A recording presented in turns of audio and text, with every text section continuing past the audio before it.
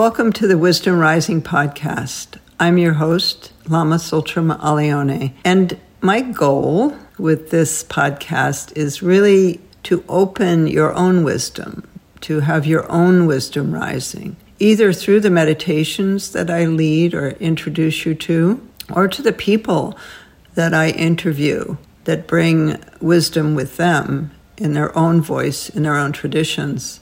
So we look forward to raising our wisdom together on the Wisdom Rising podcast, and I'm so happy to share this with you.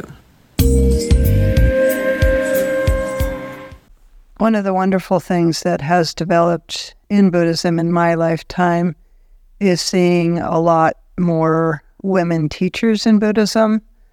When I was starting out, there were basically none. I think in the whole Tibetan tradition, I had heard about 2 living women who taught, and that was all. And now there's much more, particularly in the West, but also in the East. However, generally, it's women studying with those women. It's not an equal number of men and women in those classes or those teachings when a woman is teaching. However, at least for women, there are now women who they can practice and study with, which wasn't the case for me. So that's an improvement. I think the challenge for women practitioners now is that they are not only the main ones responsible for the home and for the children still, even though they may work outside the home. And so it's not like them working outside the home is necessarily a significant liberation, because they're expected to keep up everything at home as well as do a part-time or full-time job. I saw this a lot in COVID with my daughters, who both are mothers and their kids were sent home, and they were expected to do their full-time job online and somehow miraculously take care of their children full-time as well. And society and their companies they work for just assumed that somehow the women were going to figure it out. And it was very challenging for them. Very challenging. So that's a problem I see is just time.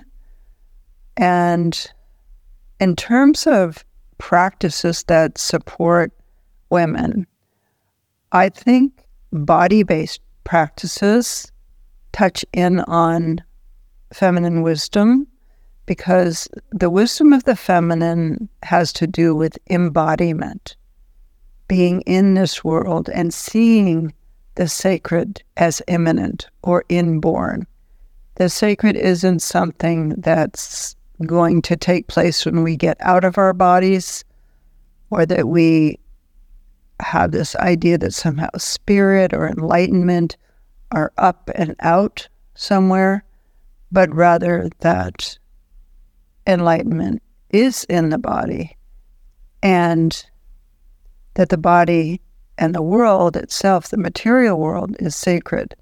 And this is also really important for the ecological situation, because we are largely in the ecological crisis that we're in because of spiritual values that place the earth and women as a obstacle towards spirit, or in terms of being completely imbued with spirit or completely enlightened, that you have to get away from nature and women to get into that state, that ideal state.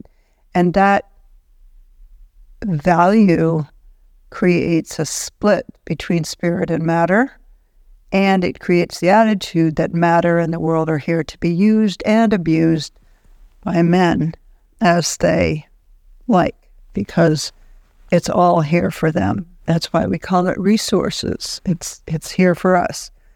Whereas in societies that have a strong presence of the feminine, and societies that have a strong presence of the feminine in them, the world itself is seen to be sacred, and there isn't a necessity to get away from it to experience spirit or an awake state of mind.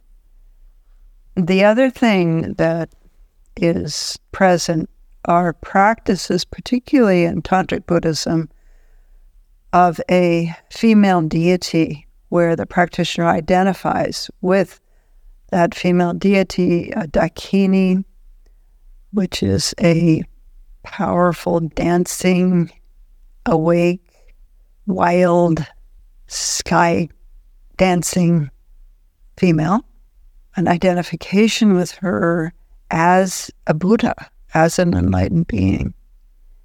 And by identification, I mean you become her, you do her mantra, which is in her body, and you identify as her. Or Tara, who's a usually peaceful, seated Buddha, embodying responsive compassion. So there's lots of practices available to women practitioners like that.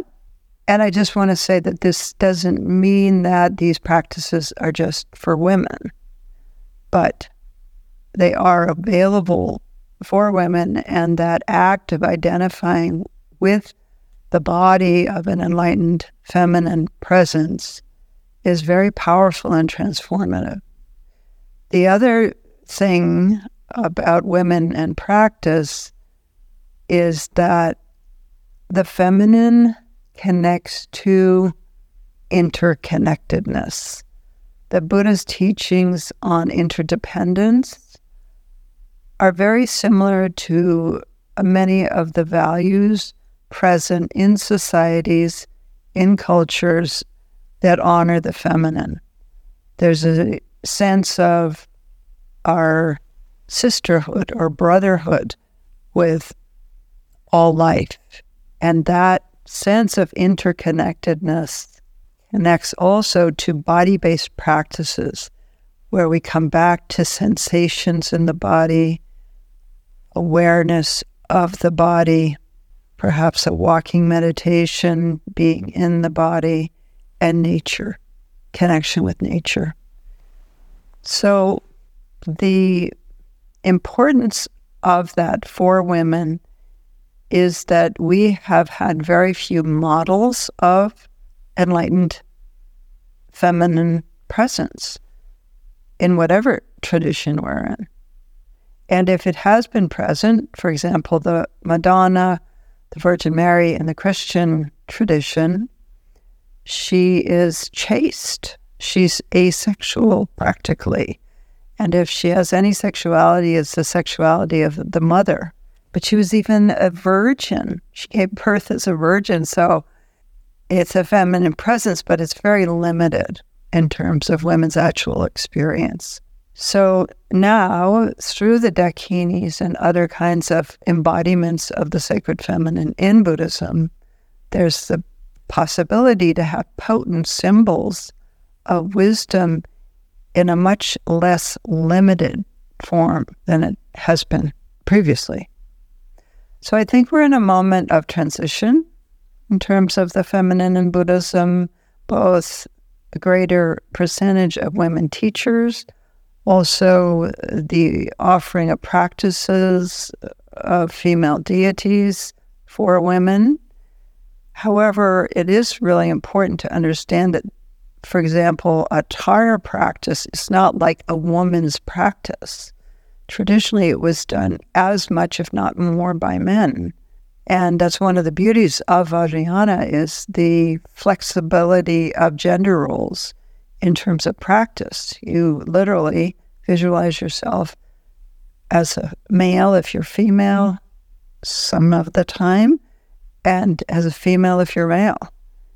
And so there's a sense that gender, like everything else, is impermanent, and that the qualities of the genders should be experienced by each practitioner. And the transformative power of that is recognized. So I think that's a really amazing thing that Vajrayana offers, is that gender fluidity. And it was not historically a heterocentric practice of Vajrayana Buddhism. There was always mention of and the presence of flexible gender rules. And so that's also something that I find inspiring and also interesting. So thank you, everyone. I hope that's an interesting answer for you for this question, and it's nice to connect with you.